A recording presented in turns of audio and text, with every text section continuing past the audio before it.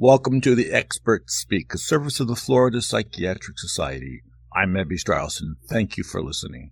The challenges to good health from cigarette smoking is one of the biggest tests facing the medical world and many government policymakers. It's a danger to our health that is no longer a matter of opinion, but countless people still start smoking tobacco or continue using it. Here in the United States, the Centers for Disease Control has initiated a program to educate and help people stop smoking, as well as to prevent them from starting. Rebecca Cox-MacDonald, former smoker herself, is part of the CDC program, and she is graciously with us this morning to talk of her personal experiences and to give tips of how to face tobacco use. Thank you so much for being with us. Thank you, Dr. Strauss. Before we go any further, we should point out that a website exists with a lot of good information, and it's a relatively simple one to remember as well, which is always helpful. It's www.cdc.gov/tips. cdc.gov/tips. It's nice when things are concise and to the point, right? It really makes things easier. Okay, let's talk about you. There are several issues. What made you start smoking? What made you stop? How did you stop? Give us an overview, please. I, like a lot of smokers, picked up the habit at a very young age. I was a 16-year-old impressionable, born into a family of smokers. Smoking was all around me, so it just seemed like the social thing to do to fit in with the environment. I decided to stop smoking for the final time when my grandson, I didn't want the behavior or the use of cigarettes down to another generation. So I stopped smoking when he was just about 6 months old. And I did so by exchanging a unhealthy habit for a healthy habit. I was an athlete in high school, so I just sat down one day and decided to remember who I was before the cigarette came into my life. So we started walking, my grandson and I put him in a baby stroller, and we would walk a block and run a block and walk a block and run a block. That was my inspiration and my motivation to stop smoking. People you know who have smoked, do they have a similar sort of, shall we say, inspiration, a passion, a reason to stop smoking? Because stopping smoking is very difficult, as you know and as we all know. I truly believe you do have to have a motivation. You have to have something that motivates you to want to quit. I actually quit smoking twice in my life. In 2002, I quit for 7 months and was struggling through a divorce and went back to my old friends, the cigarettes. I had no idea how to deal with those feelings, so I went back to the old habit. But I wanted to quit for not only myself. I had the habit for 36 years. And so it became such an antisocial thing to do that you just didn't want to put that out in public anymore, that you just can't smoke anymore. Didn't want to be a part of the smoking crowd, so to speak, anymore. When you stopped smoking, did you just stop? Did you use some of the anti-smoking, smoking reduction aids that are on the market? How did you actually do it? I had tried the patches when they first came out, but didn't do so well on them because I didn't have the guidelines. The patch is a very good way to quit because it monitors the tobacco withdrawal symptoms. But for me, it was cold turkey. I just decided that that was it. I set a date and I followed through with that. And once I quit smoking for the final time, when I look back on the efforts that I put through, when you are smoking, you think it's just going to be so difficult to stop. But it's not as difficult to stop as I had made it out to be in my mind.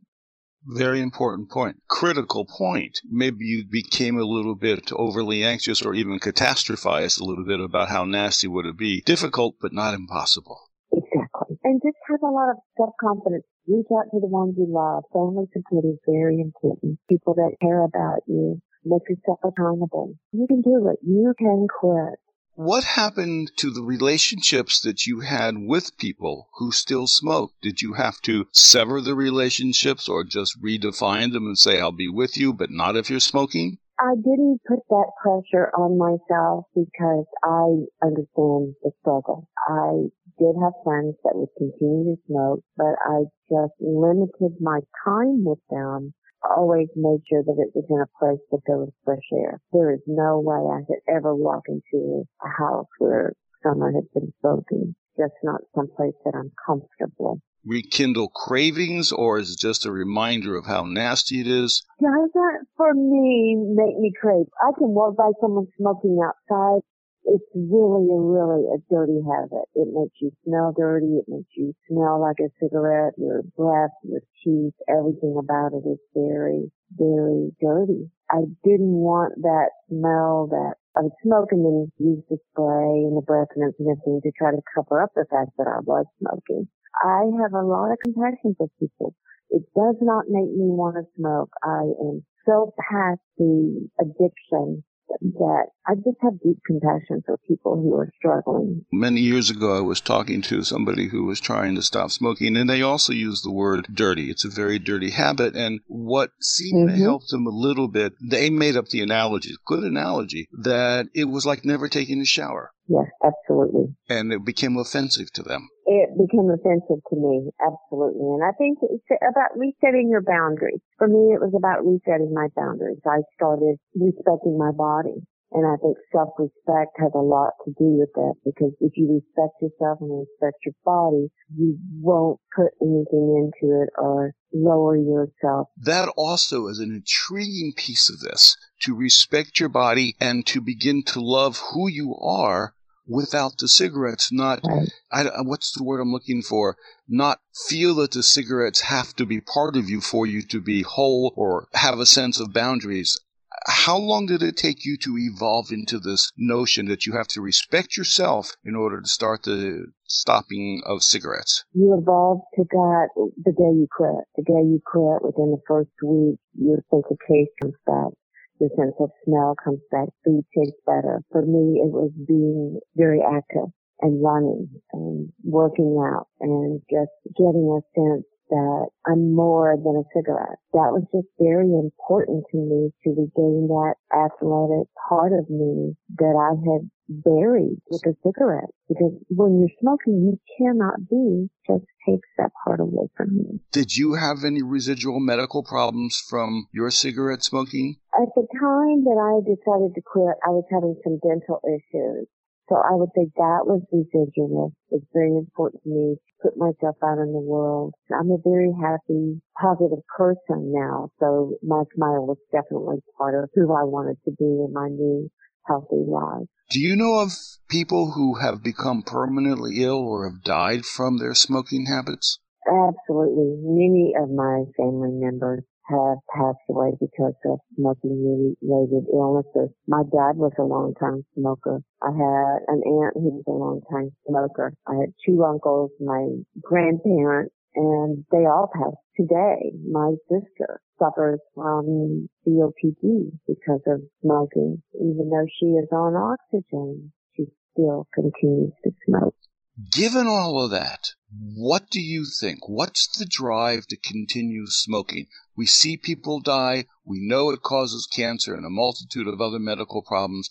What's the draw? Why can't people stop? It's the brain. It's what nicotine does to your brain. Nicotine is highly addictive, and it has that feel-good sensation on someone's brain. That in itself is what is the most difficult thing to break. Exchanging that feel-good sensation for another sensation, or just breaking that addiction, is so difficult. Personally, that's what I think it is. It's that feel-good sensation that nicotine has on the brain.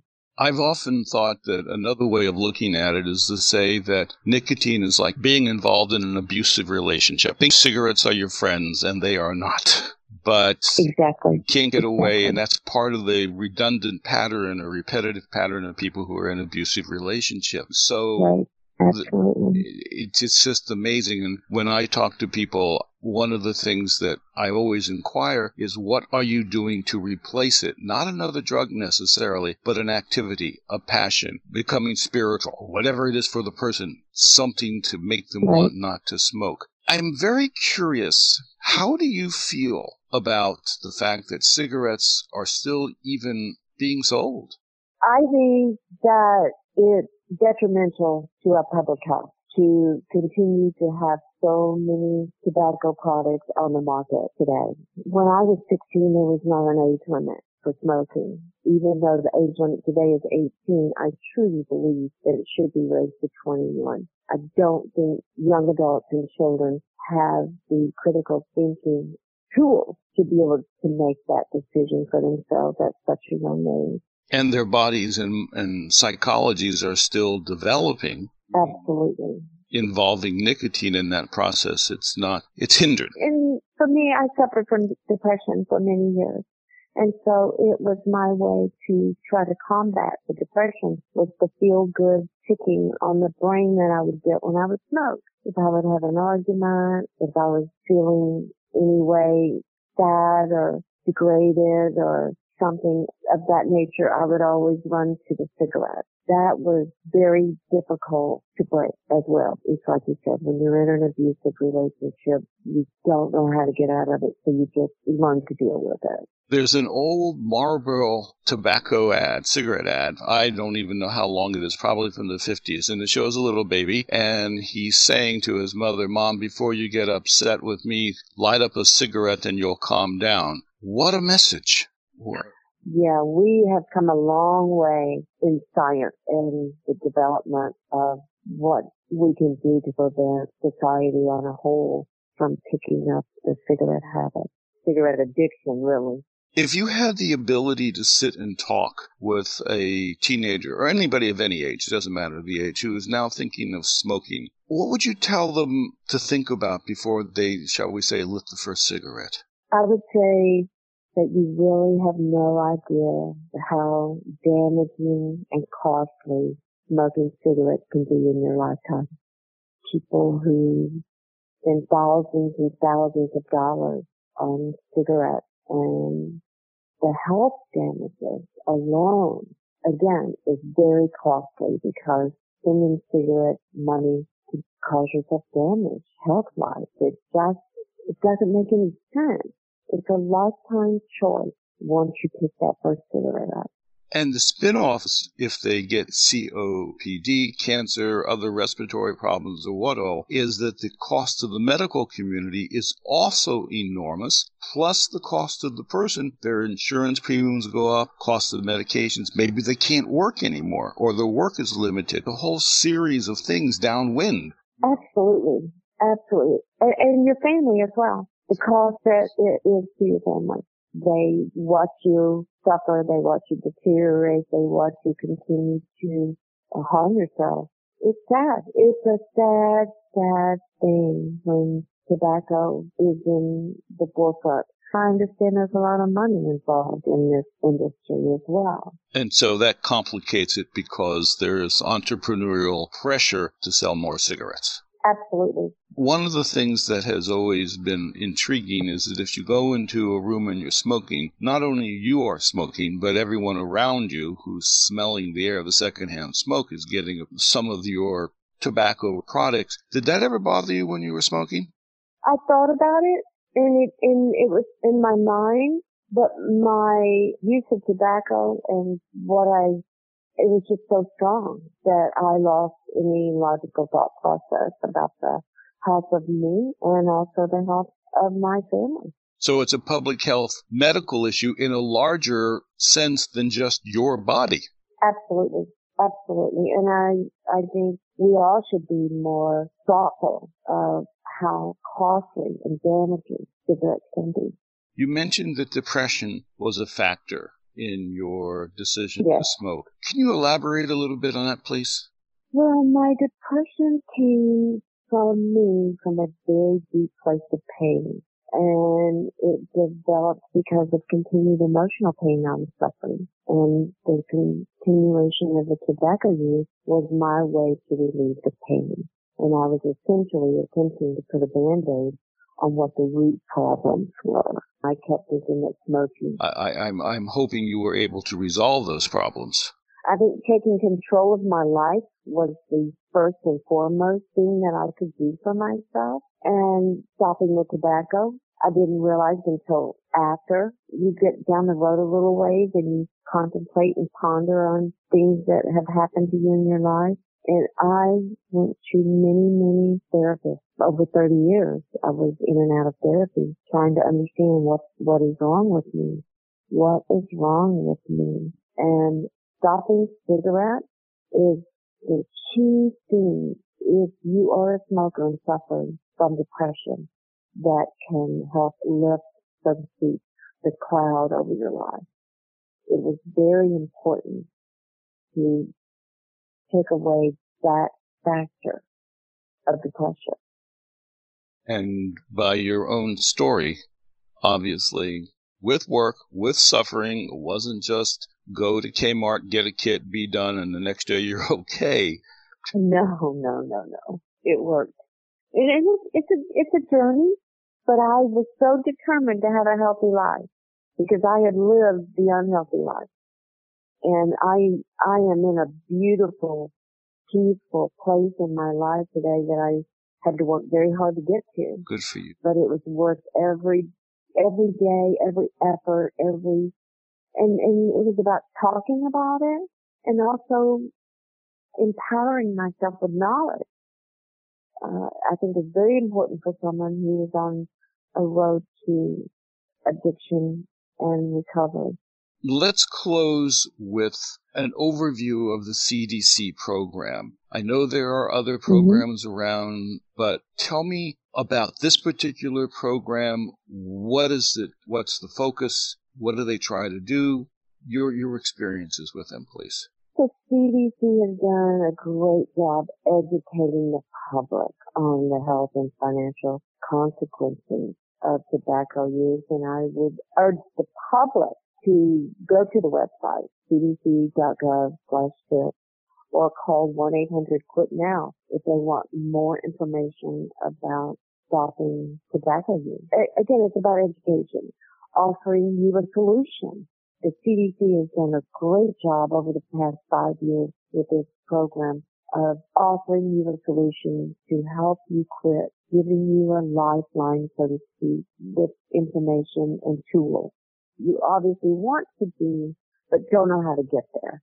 CDC spends very little money in prevention of tobacco use in relation to how much the tobacco companies spend advertising to get people to pick up the first cigarette. Be an interesting statistic to explore. I think we're going to have to do that. Let me say to folks who are listening, there are two sources of information through the CDC. The one is the website, cdc.gov/tips, or the other is 1-800-QUIT-NOW, QUITNOW, quit now. That's easy. 800-QUIT-NOW. What can I tell you? I'm so pleased that you are no longer smoking, that your life is better, you're healthy, and I'm hoping that people will listen and walk away with one of the key elements that you said is you began to respect your body and love who you are without cigarettes. What an enormous statement, and hopefully something that people who need to stop smoking can grab a hold of and use as a guide. Rebecca Cox-MacDonald.